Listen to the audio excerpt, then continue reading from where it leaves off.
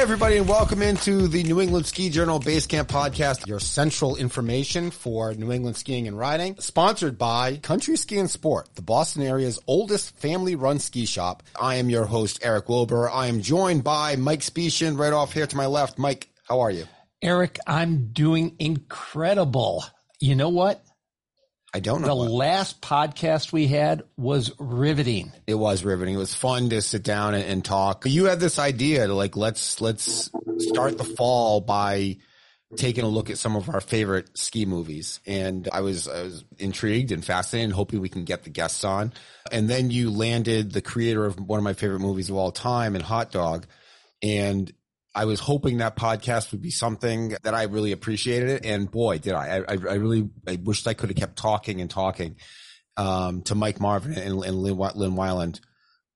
Just constant questions I had about creating this movie. And it really got me into just excited about, what our next podcast is going to be, because not only are we going from my favorite ski movie of all time from Hollywood, we're now going to go take a look at my favorite ski movie of all time that's actually skiing and not, scripted. And I'm really excited to talk to these two about what went into creating that masterpiece. Well, where we're going right now is an iconic movie that created the extreme skiing of the world. I shouldn't say the world, of the U.S., because Europe is different. But the skiers, Schmidt, Hattrup, Plake, when you see them ski, they are just unbelievable. And they're not skiing on 110 underfoot skis. They're skiing on 215 rippers. Yep, absolutely. And if, in case you didn't know, we're talking about Blizzard of AAHHs, the iconic movie from Greg Stump. And next up on the podcast, we're going to have Stump along with Mike Hattrup from that movie. If you have any inkling of appreciation for ski films in the 80s, you obviously know the names Greg Stump and Mike Hattrup.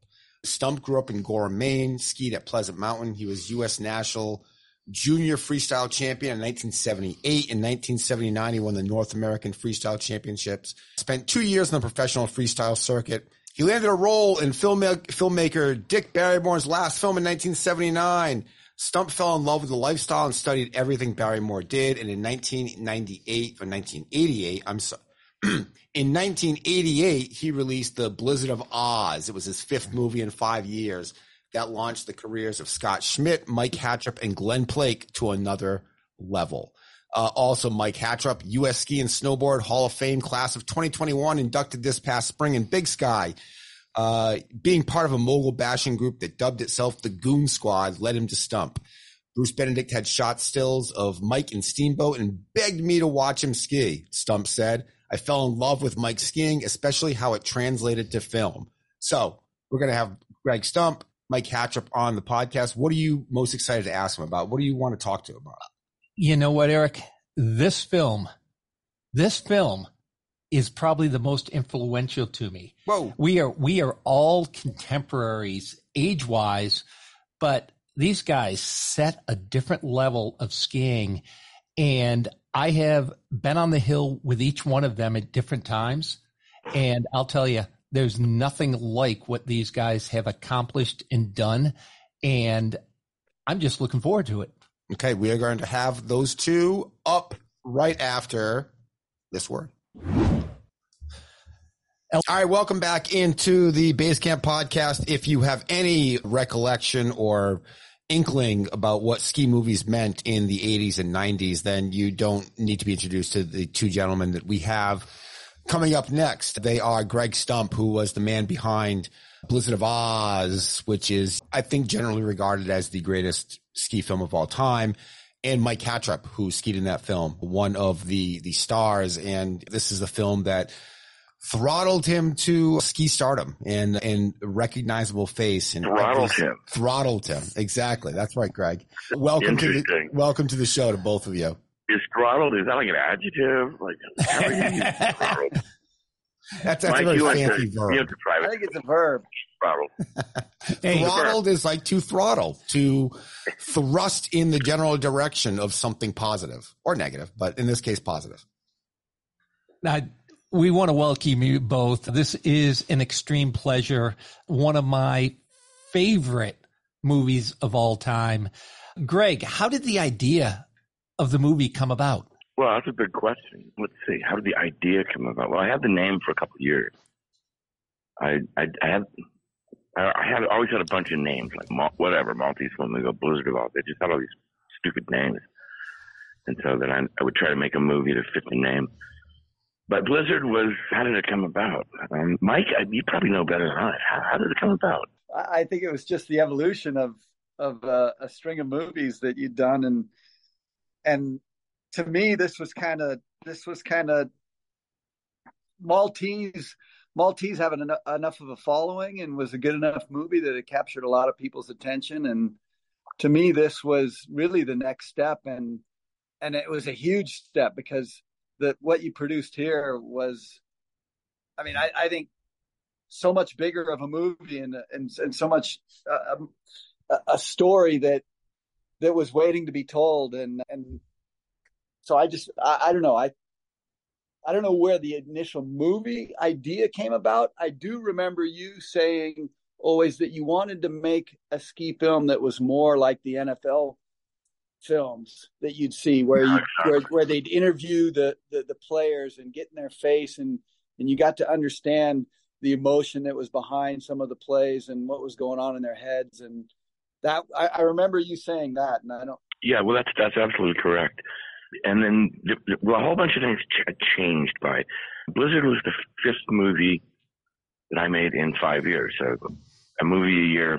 I was on some kind of crazy tear. But with Blizzard, a lot of things came together. It was the first time that I had an offline system. So I had 2 3/4-inch decks, and I could make, not practice edits, but I could make rough edits of the movie, and I actually tested them. I played them for my friends in Maine who were all skiers, and I just kind of listened to their comments and saw when they were bored, when they were not bored, what glued them. Because I had a lot of extra stuff in Blizzard of AAHHHs because I was kind of all over the place as a filmmaker. I still wanted like goofy shit and funny to me things, whereas Blizzard really demanded no goofy shit. I mean, that's why with the 30th anniversary I took out Wheel of Destruction and Cookie the Swede because I thought that was really distracting. Because Blizzard had, so I get to do practice edits, I get to test it, but over and over, and one friend in particular, he's like, Greg, I don't want to see these kids in Vail at Vail Ski School, children's ski school. Cut that. I want to see cut it. I want to see these guys skiing the steeps in Chamonix. That's what I want to see. And that was great advice because it really was about. It was about Chamonix. It was also a lot about us because I was very frustrated at that point because we kept getting not kicked out of ski areas in America, but we were not allowed to film because we didn't have insurance. And you couldn't get insurance. You could get it. It was $100,000 from Lloyd's of London. Then we could get an insurance policy. Well, my entire budget was like $60,000, so that was out. But there's a lot of factors. We were just like, fuck it, let's go to freaking France. Because we'd been to France and we'd seen what was going on over there. And so it really was. Trevor Horn actually told me that he thought the movie was about us Americans coming to save Europe and save the old country. To save Europe. Yeah, he did. He thought that movie was about the Americans once again coming to Europe and saving Europe from itself. And that's what he thought. I mean, I never thought that. And that's another funny thing about that movie. A lot of people, if you ask them what it's about, they'll tell you something completely different. But that's also, I think, when you know you have a hit of anything, because think of your favorite song. You probably think the lyrics are one thing and the artist, they're completely different from what you think. So it's open to personal interpretation. And I think Blizzard did that. Still managed to stay about skiing, despite my best efforts. Well, Greg, you wrote the movie was more about bucking the man in America. Is that what you mean by that? Yeah, and we were like, okay, fuck you. We're going to go to Europe and we'll make our hit movie over there. Well, and you can watch us from the Today Show. And it was a hit, and people, it's still a rite of passage each year as we enter into ski season to watch it.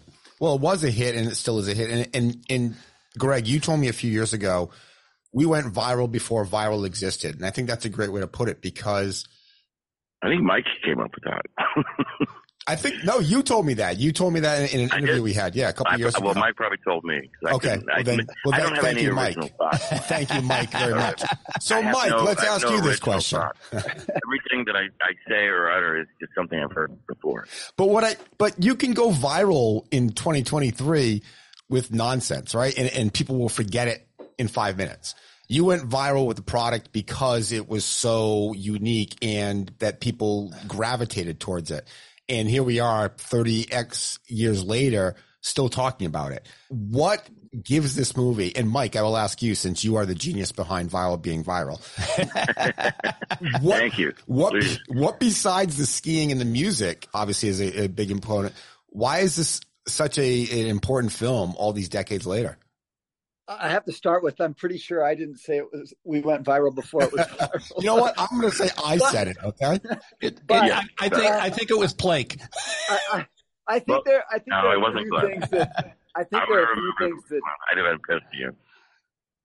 are a few things that made this movie special and stand out. And I certainly didn't think we were going to be talking about it 30 years later, but it was the Stump storytelling and editing, because prior to that, most ski movies had 20, 30, 40 skiers in there that were all good skiers, but you didn't know any of them, and you never saw them again. You didn't even know what their names were. And Stump took a few skiers and developed those characters so that you heard them talk, you heard them tell stories, you got a little bit of feel for their personality and who they were. So that was part of it.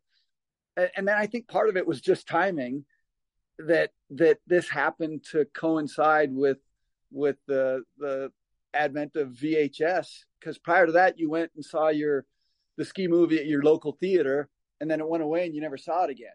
And this you could own and watch over and over again, and people did, and they knew all the lines from the movies, and they wore out their VHSs, and I hear people say that all the time. So it was really a combination of Stump's editing and storytelling and the timing, I think. That's really true, and I'm glad you brought that up, Mike, because I didn't tour. I mean, we did do tours. We did these college tours. But the object was not to even try to make money. It was just to expose people to it. But the big way that movie got seen is VHS, because it was everybody had a VHS machine.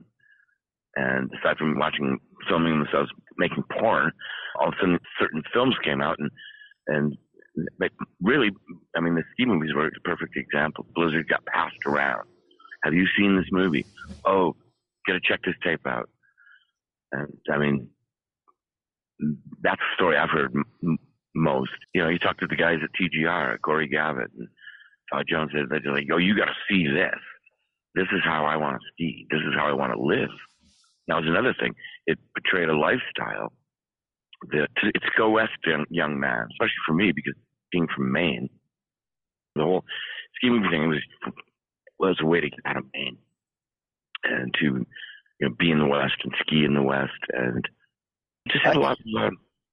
I can't tell you how many times I've heard that from people saying, this movie was the reason I moved out West and skipped college or quit my job and moved out West and became a skier, a dedicated skier. To which I usually respond, "Don't blame me for your bad decisions." But right. Well, and Warren said the same thing about his films. He said one day this guy came up to him and goes, "I hate you." And he goes, "You hate me?" Or no, the guy comes to him and goes, "My father hates you." And then Warren's like, "I don't know your father. Why does your father hate me?" It's because I dropped out of college. I didn't carry on running the family business. And I blew everything off, and I left Ohio, and I went to Colorado or somewhere out west, and it was because of that movie. And that's a really cool thing. And Schmidt says that's the same. Scott, he can't. Jesus, look how famous Scott got from that movie. Glenn, the Today Show, that didn't hurt. There's a lot of energy. And that was an interesting morning. Let me tell you. Well, I do want to get there, but I also want to start introducing the particulars about how you recruited these skiers. So you started out with Scott Schmidt and Mike Hattrup, and you had another person on that crew, Lynn Weiland, and she ended up breaking her back on the first day. Can you describe what happened and what you felt you had to do to keep this movie going at that point? Well, that was a tough day because, Mike and Lynn had been with me from the very beginning. Mike, in particular, Lynn came in at Maltese Flamingo, but Mike had been, you did droids, right? Yeah. No. Right after droids. Time waits for Snowman. You did time waits. You came into time waits. Yeah. So the very second movie. And I immediately, filming Mike he just had this great powerful bump style. And I was a bump skier. And I just something about Mike's skiing was just super powerful. And I don't know, it's kind of perfect. Glenn says you're a one-footed skier. Because you had a knee surgery the year before, right? Yeah, I had my ACL. Yeah. So Lynn breaks her back, and Lynn broke her back on the first shot and it was an easy. It was a one-turn come-on shot, but it was above this cat track, and I saw her coming at my camera, and I'm thinking, I just thought, she's going way too fast. This is fucked. And sure enough, she did the one turn, and then I heard this horrible thump. Because she almost cleared this cat track that she had forgotten about or something, but she didn't clear it, and she this deadening, horrible thump, and the next thing I know, she's being airlifted, and we go to the hospital, and I'm in the hallway of the hospital, and the doctor comes out. We're in France. I don't speak French, and the doctor's like, she broke her back, and I actually fainted. I fainted and I fell into the wall because it was my worst nightmare. And then that's ultimately why I quit making ski movies, is because I wasn't going to see one of my friends be killed or die or be paralyzed. TGR, they've had deaths and paralyzations. I met one of their guys who's getting in a wheelchair for the rest of his life. And it was Siberia where I finally just went, fuck it, I'm not doing this anymore. Because eventually someone was going to get killed. Sure. And it was going to be in front of my lens. And I'm good friends with Steve Winter. And when he talks about filming Shane McConkey, he tears up. He filmed the guy die. In front of his lens. And he's never going to forget that. No, it's trauma when you see that happen. And as we push the envelope even farther, because that's what we have done, it's inevitable, unfortunately. Hey, Mike, I know Scott Schmidt was really skeptical about the movie or about what was being put out. What's your take on it, on Scott's response to it originally? Well, Scott grew up as a racer, and we were all bump skiers. Everybody else in the movie and all of Stump's movies came from freestyle, so we were all bump skiers. And so there was a lot of bump skiing in the movies, and Schmidt wasn't really into that. And at the time, there was always kind of a rift between the bump skiers and the racers too. And then there was a bunch of wacky stuff in Stump's movies. We skied in the desert. We did a bunch of freeze frame animation. We hadn't even started with the nudity yet. And yeah, so I think, and I didn't know Schmidt before then, so I didn't speak to him prior to this, but from what I understand, he goes, yeah, it was in subsequent conversations, he goes, yeah, it was just a little bit too whacked out for me. It wasn't my style. So he was pretty reluctant, I guess, initially. And then, what sold him, what he told me was that the only reason he did it is I had a budget and you want to go to Europe for a month. And he's like, I like Europe and you got a budget. And he's like, okay, sure. Let's try it. He didn't, even after we filmed it, he didn't think there was close to enough footage to do anything. So Lynn is out and enter Glenn Plake. How does this introduction begin?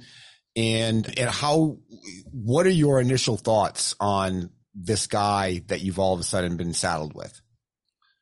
Well, I knew Glenn. I mean, Mike introduced us all because Glenn's in Maltese. Okay. But Glenn was, I mean, at that time, he was a drug addict. He was an alcoholic. He was full-on Mohawk punk rocker. I don't know that I'd call him an addict. I'd say he was a user, maybe not an addict. But he liked his cocaine and his weed. He was embracing alcohol. The ski industry of that day and age for sure. I don't know. I mean, I never even tried coke. I don't know anything about it. Right? I've never even tried it. Nobody believes me either. I tell people to this day, I haven't tried coke, and they're like, "Yeah, fuck you." And I'm okay, I don't care, and I haven't. But Glenn had, and for me, he was. Because he was stalking us. He's like, Mike, remember, he would just show up at Snowbird. Like, how the I kept going, how the fuck does this guy know where we are? Because I'm not telling him. I'm not even communicating with him. But it was Carl Abbey. It was my business partner. He's the one that kept telling Glenn where we were and show up here. And because Carl knew Glenn was going to be a star. And for me, Glenn was a liability. Yeah, liability. Because the thing that I was most, because I'd been to Europe a lot before going with the film. I went to school in England and spent a lot of time in London. So I knew Europe, and I knew what I did not want, and that was for me to have the ugly American. Because Glenn had every possibility of being the ugly American. And as it turned out, he was the opposite. I mean, geez, he was speaking French at the time we even left. But I was afraid of him being the ugly American, and I didn't want that. I didn't want the responsibility of a guy that was out of control, because at that point I was very in control. I managed to get out of control after that. Saving it up. Greg, can you talk about what it was like filming? How did you attach cameras to yourself, and what sort of things did you do as precursors to the GoPro? Well, we were using what were called GZAP cameras, an acronym for Gun Sight Aiming Point, and they were cameras built by the government in World War II, actually, because they were attached to the wings of bombers. So it was because it's pre-video, so it was the way for the military to assess bomb damage. Huh. GZAPs, gun sight aiming point cameras. So that's what those cameras were for. You couldn't see through them, and so we just before we even used the GZAPs, we took Bolexes, wind-up Bolexes, and before that, it's like another smaller wind-up camera. And we were like duct taping. I mean, I've got a picture of Scott Canada. He's got a windsurfing harness vest on backwards, and we've duct taped the camera to the front of him. So we were duct taping cameras to windsurf vests initially. Then the GZAPs came out, and you could actually rent from this place in Hollywood, Alan Gordon Enterprises. You could rent these helmet cameras that had GZAPs on them, and like the battery weighed as much as the camera. Batteries was on one side and the cameras on the other side, so it was balanced. So that we started using those, but I certainly was not the first ski filmmaker to do that. Barrymore did it. He used GZAPs. John Jay, they were already using GZAP helmet cameras, and that's probably where I heard about that you can rent them from this place in LA. Fascinating. But I was way into the point of view thing, and from the very first movies, I was trying to get point of view, and I don't know why. Probably because of Barrymore, probably because of Joe Jay. But yeah, I was just fascinated with trying to get that. And we used wide angle. We used a lot of wide angle, even on our regular cameras. And then that's just the POV. But I was also using an Aeroflex SR2, which Warren Miller, none of those, nobody used SR2. That was a commercial grade camera, and it was heavy. And that was the difference, because I had back surgery, and probably why I had ankle replacement surgery. I mean, at that point I weighed about 145 pounds, And I was carrying a 70-pound backpack of gear because you've got the camera, lenses, batteries, and then films. You know, even a 400-foot cake of film, that's like a pound and a half. Just one, you know, that only lasts you like 7 minutes. Right? And that was the other thing. We had this changing film. How many times, Mike, were you standing on the hill waiting for me or Bruce to get out of the black bag? You know, okay, you put the camera in a black bag, you open the film up, you put the film back into this can, tape the can up, then you put more film in. And the 100-foot loads, those only lasted 3 minutes. I'm pretty sure this is why Lynn broke her back, because I don't know if you're changing film, but I remember waiting up there a really long time, long enough that Lynn forgot what was below her when we skied down there. Probably, because it was maddening for the skiers. And they're yelling at me like, hurry up. And I'm like, fuck you guys. You come here and change the film with your hands, no gloves, below zero, whatever, it's cold, and film's brittle, and this is pig iron, so the iron's freezing. If you stuck your tongue to it, you'd be like Dumb and Dumber. And but it was, when I was going as fast as I could, because I used to ski in ski movies, so I didn't want my skiers to wait, but it was just a fact of life at the time. And it's funny now, it's a digital camera and HD and piece of cake, right? Comparatively, yeah. Well, yeah. And at the same time, I don't knock the new technology at all.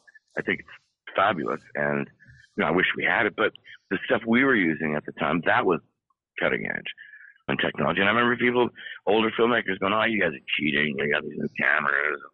Yeah, well, it's kind of like everything. It was way harder to make a ski movie. You also had to ski on 205 centimeter, 65 waisted skis. I mean, everything was more difficult. What, we don't do that anymore? Thank God. Well, everyone knows the names Greg Stump and Mike Hattrup and Scott Schmidt and all the important faces and names that created this movie.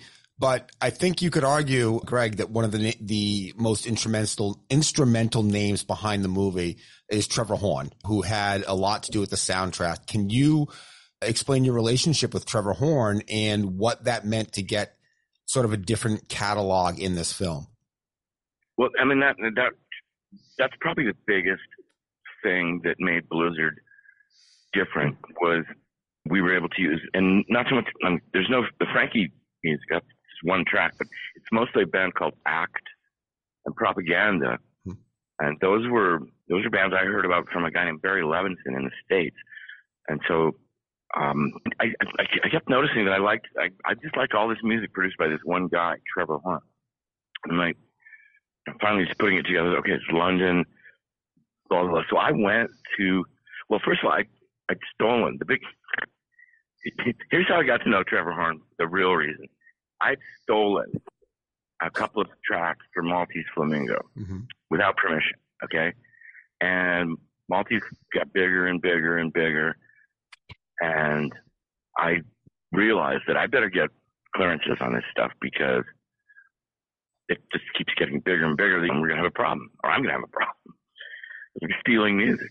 So I flew to London. I called on a Monday, called ZTT Records, and I get this guy, Liam Teeling, Irish guy. And I didn't know this was his very first day on the job, because Trevor's wife, Jill Sinclair, had just bought Stiff Records, which was a huge, cool label in London. And Liam was the human asset that came with the record company. And so I call him on Monday, and I'm like, yeah, I'm an American film producer. Yeah, I like to license some of your music for one of my ski movies. And, I'm a big shot, and I'm really important. And he's like, okay, well, can you be here Thursday in London?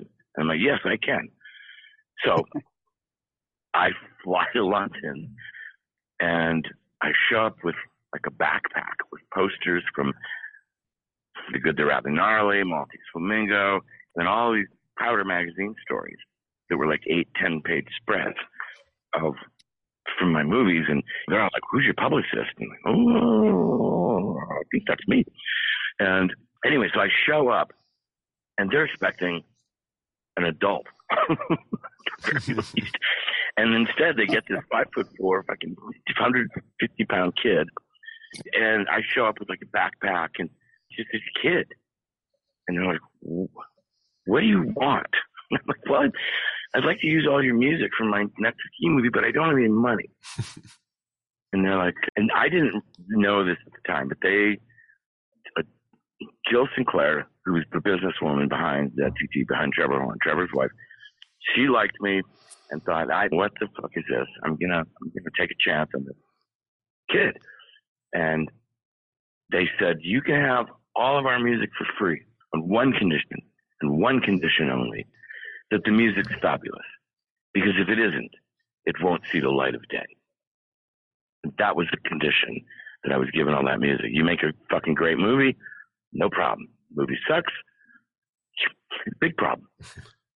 And then the movie didn't suck, and they loved it.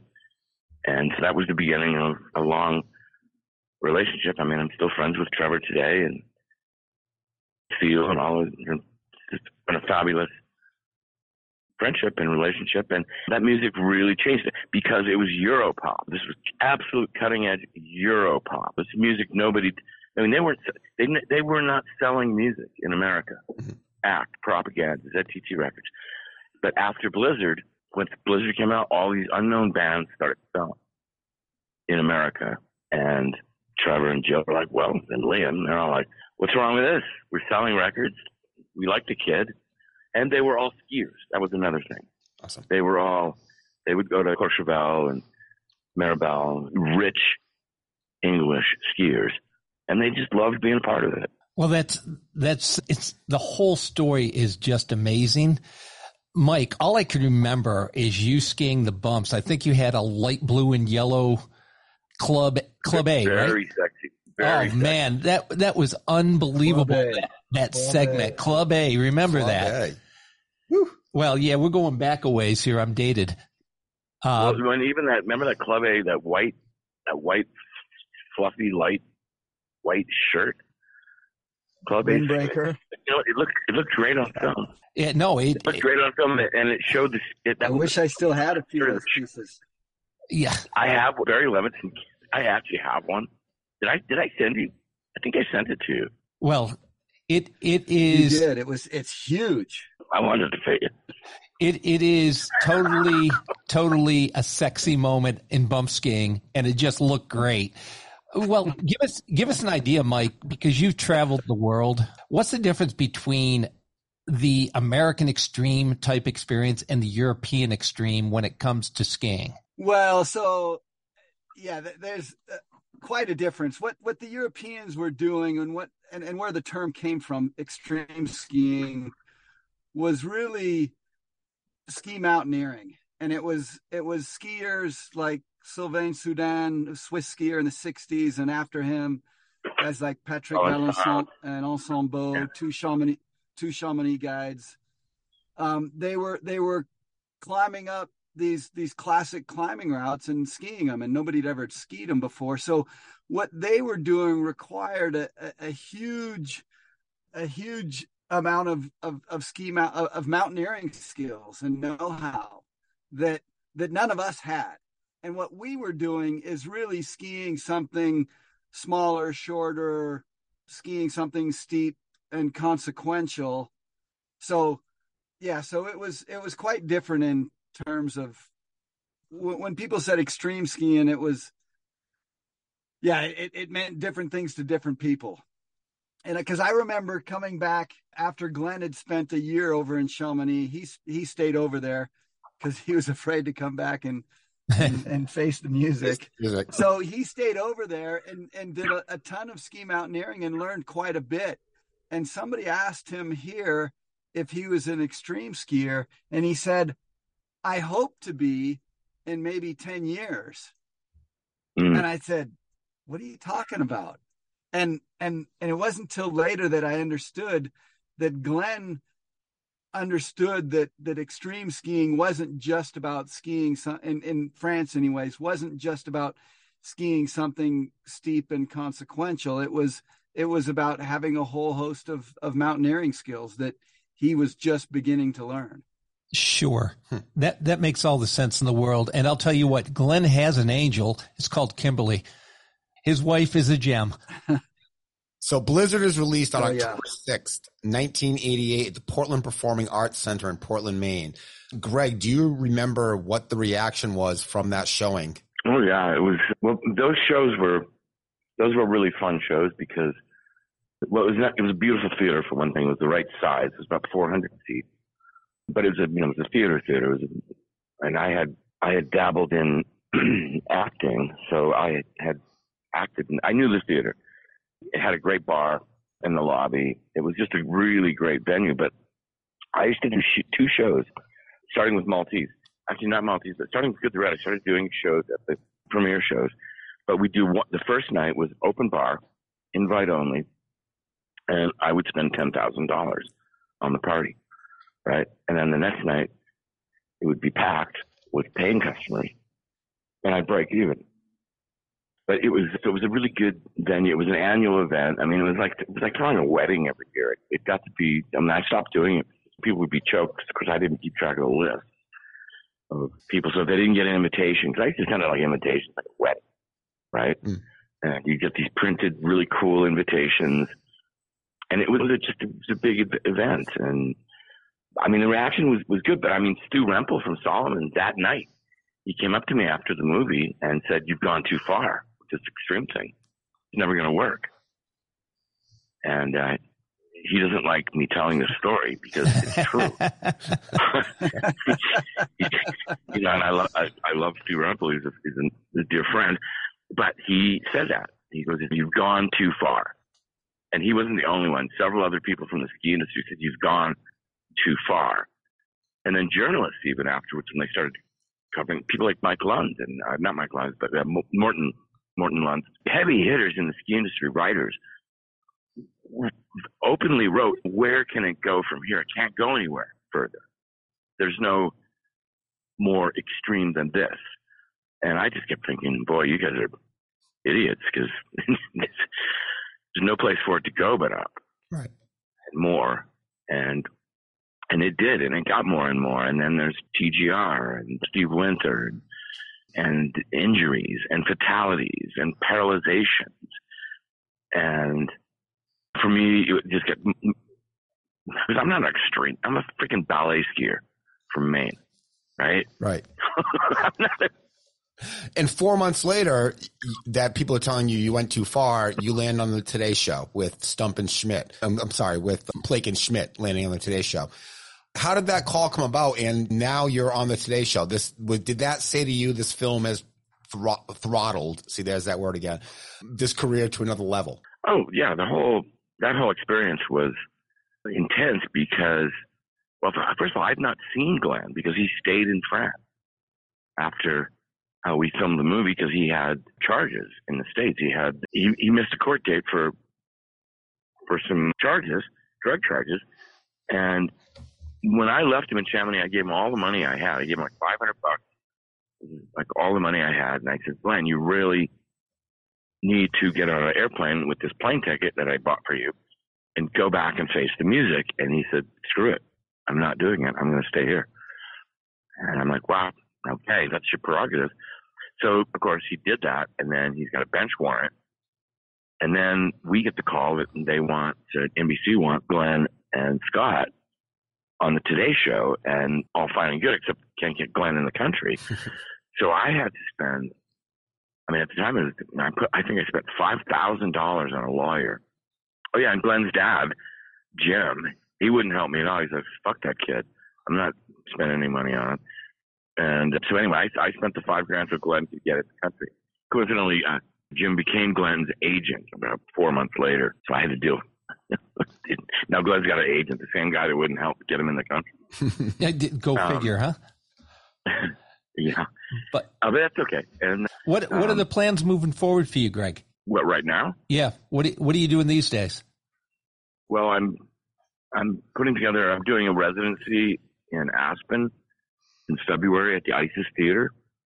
So every Wednesday we're having a whole big event, and I'm going to start out with Maltese Flamingo because that was Hunter Thompson's favorite movie. Hunter S. Thompson, the writer, the Aspen legend, is he loved Maltese Flamingo, which is very flattering. And I've heard this from a number of his friends in Aspen. So I'm doing a residency in Aspen, starts with Maltese. I'm doing Group, Requiem in the Key of Ski. I'm not sure about the third movie yet. I might do Blizzard 30th, or I might do Siberia. And then the final movie is Legend of Oz, which is a really good movie. But so I'm doing a residency in Aspen, and then there's also a feature film in development about freestyle skiing that I'm either going to direct it or I'm going to produce it, or we're not even sure what I'm going to do. But so that's in the works. That's very exciting. We had Mike Marvin on a recent podcast talking about Hot Dog, and it's funny. Like, there are just no good ski movies anymore. I mean, there are ski films, documentaries, and whatnot, but no like Hot Dog or Better Off Dead or any kind of even ski sequence in a movie like the James Bond. So that's exciting. I'm glad to see that Hollywood's got maybe a foot in the door there. Yeah, well, it's got nothing to do with Hollywood. It's to do with a billionaire from Aspen who likes ski movies. It's even better. Nothing to do with Hollywood. Mike, what are you doing now? What is your gig in life? So I'm the ski category director at Black Diamond. So yeah, really combining my love of skiing with ski touring. And it's funny because the trip to Chamonix with Greg really opened my eyes to the bigger world of ski mountaineering and skiing. And prior to that, I was a resort mogul skier. I'd never even skied out of bounds before, and here we got thrown into this fierce raw terrain with crevasses and seracs and ice fall, and it was pretty intimidating. And I was drawn to the terrain, but also knew I had no business being out there without a guide. And that trip was what led me on the path to becoming an American Mountain Guide Association ski mountaineering guide, and eventually my job here at Black Diamond. So I run really the R&D. So work with a bunch of super smart engineers developing really cool backcountry products. So kind of a dream job. Oh, that's more than a dream job. Based in Salt Lake, I take it? Yes. Yep. Oh, can't beat it. Yeah, after this last he one. lives in Sun Valley.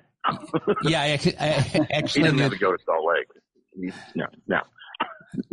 So Greg, you celebrated the 30th anniversary of Blizzard with a new cut you released. There are no plans to do it for a 40th, though. I take it. Well, not at the moment. No. Still have 5 years, though. I guess. No, and what Mike was saying, I know that I think for me, and it sounds like the same thing for you, Mike, is that we realized what we didn't know. Being absolutely shooting Blizzard, we realized what we did not know, and what we did not know was vast. And, absolutely, it couldn't have said it better. Yeah, it's what we didn't know. And then for me also with Blizzard, like, I don't narrate License to Thrill because I was so embarrassed by my narration in Blizzard of Oz, which people are like, well, that's one of the best things in the movie. Well, not for me. For me, I'm a young, smart ass, basically mouthing off about extreme, and these guys are the best. I'm doing my whole fucking bullshit narration thing. But it was, to me, it was completely fake. And that movie got so big so quickly that I was embarrassed. I was embarrassed of my narration to the point that I didn't narrate the next movie. And I took what Mike was saying earlier about the NFL films, I took it one step further. Like, now we're going to do NFL films with no narrator. It's going to just be the athletes. And that's what License to Thrill is. It's just the athletes. I don't narrate that movie. I don't say a word. It's all the athletes talking, and that made it even more powerful. And then I completely screwed up with Dr. Strangelove. I'd fallen in love and was madly in love with this girl, and that was more important. Plus, there was no snow in Europe again for the second year in a row. That was the other thing. With License, we got snow in North America, but then the next year there really wasn't. There's no snow in Europe, and there was limited snow. Ski movies are like wildlife photography, right? You're at the mercy of the weather. You can plan all you want. You can plan all you want. But the fact is, if it's a beautiful blue sky day, and Mike can attest to this, we had this very proven track record of if you want it to be sunny and bluebird the next day, we stay out all night and we get wasted and we wake up hungover and it's going to be clear. Never failed. Yeah. Murphy's Law is at its best. Hey, I want to thank you both for coming on. Like I said, this is one of my favorite movies of all time. And I appreciate that you guys put this together. Greg, for coming up with the idea. Mike, you, Scott, and Glenn really are idols when it comes to how you ski and your attitude towards the winter sport business. Well, thanks very much. It's super fun to reminisce. And I actually learned a few things that I didn't know about Stump and his motivation and some of the insights. So it's always a pleasure. Awesome. Well, I'm a very insecure person. I've got a lot of problems. Join the club. Thank you very much to both of you for joining us on this edition of the Basecamp podcast. We're going to take a break and be right back. Eric, Greg Stump, Mike Hattrup, Scott Schmidt, Glenn Plake. These guys are skiing. They are what skiing was all about in the 80s. Yeah, I'm having flashbacks to my college days and envisioning me and my pals watching ski movies and watching the Blizzard of AAHHs, and to be sitting here 30 years later still discussing these same movies really speaks to their longevity, why they connect with people. Blizzard of AAHHs, we're talking 35 years now. That's not yesterday. That's a long time ago. For us who remember the 80s like it wasn't that long ago, it doesn't seem it. But 35 years ago, to your average 20-year-old kid, that's like the 50s to us. It doesn't really connect. Movies like Blizzard of AAHHs do connect, though, because of the timeliness of it, right? The Chamonix, these extreme skiers, the American in Paris or the American in Europe, you know what I mean? All the things that Stump was fearful of really come together and still define it into a package that works today. There are some ski movies you go back and watch that seem completely terribly dated. There are some that seem dated, but you really want to live in that era again. And Blizzard of AAHHs is definitely the latter. It's one of those things where you wish you could kind of go back and relive some of that history that you're seeing on the screen. Well, for me, I think when I look at this movie, when they went to Chamonix and they started to ski lines on 205s, 210s, 215 skis, and they skied them in control, and they created new turns that we had never seen before, Schmidt especially. But you know, when you look at that and you look at today where we're skiing on 120 underfoot, 110 underfoot, 100 underfoot, these guys were on narrow, long skis. They were athletes, they were skiers, and they did remarkable things, and they brought it all to us on the screen. Yep. And I know Greg said it to me when we were viral before viral was viral, that he told me that. So, but I think that's so true that the viral before being viral, the way we passed around these videotapes from ski chalet to ski chalet was truly the precursor to the way that videos are viral now. They sure are. And Eric, I think the coolest thing about this series is that both of the first two podcasts that we've done on movies had two New Englanders in them. Mm-hmm. Okay. We've got one more in this series that's going to bring New England fully into the mix here. And I am so looking forward to the next chat. And just make sure everybody, all the listeners, I hope you've enjoyed these first two.